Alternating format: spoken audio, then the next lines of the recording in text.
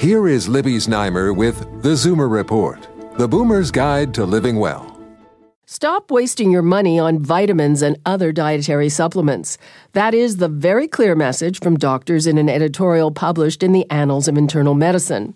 It comes in response to 3 large studies that showed multivitamin supplements are not effective at reducing the risk of disease or death, and they may even cause harm. The studies include 2 clinical trials and 1 large review of 27 past trials conducted by the U.S. Preventive Services Task Force.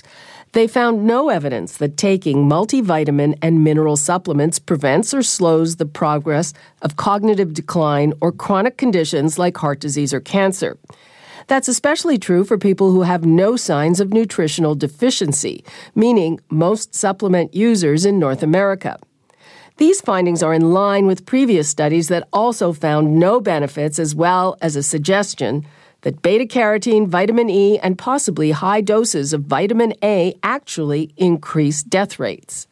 Vitamins are a multi-billion-dollar industry, and half of all Americans pop them regularly. The doctors who did this research are saying, enough, the case is closed. With your tips for living well, I'm Libby Znaimer with the Zoomer Report.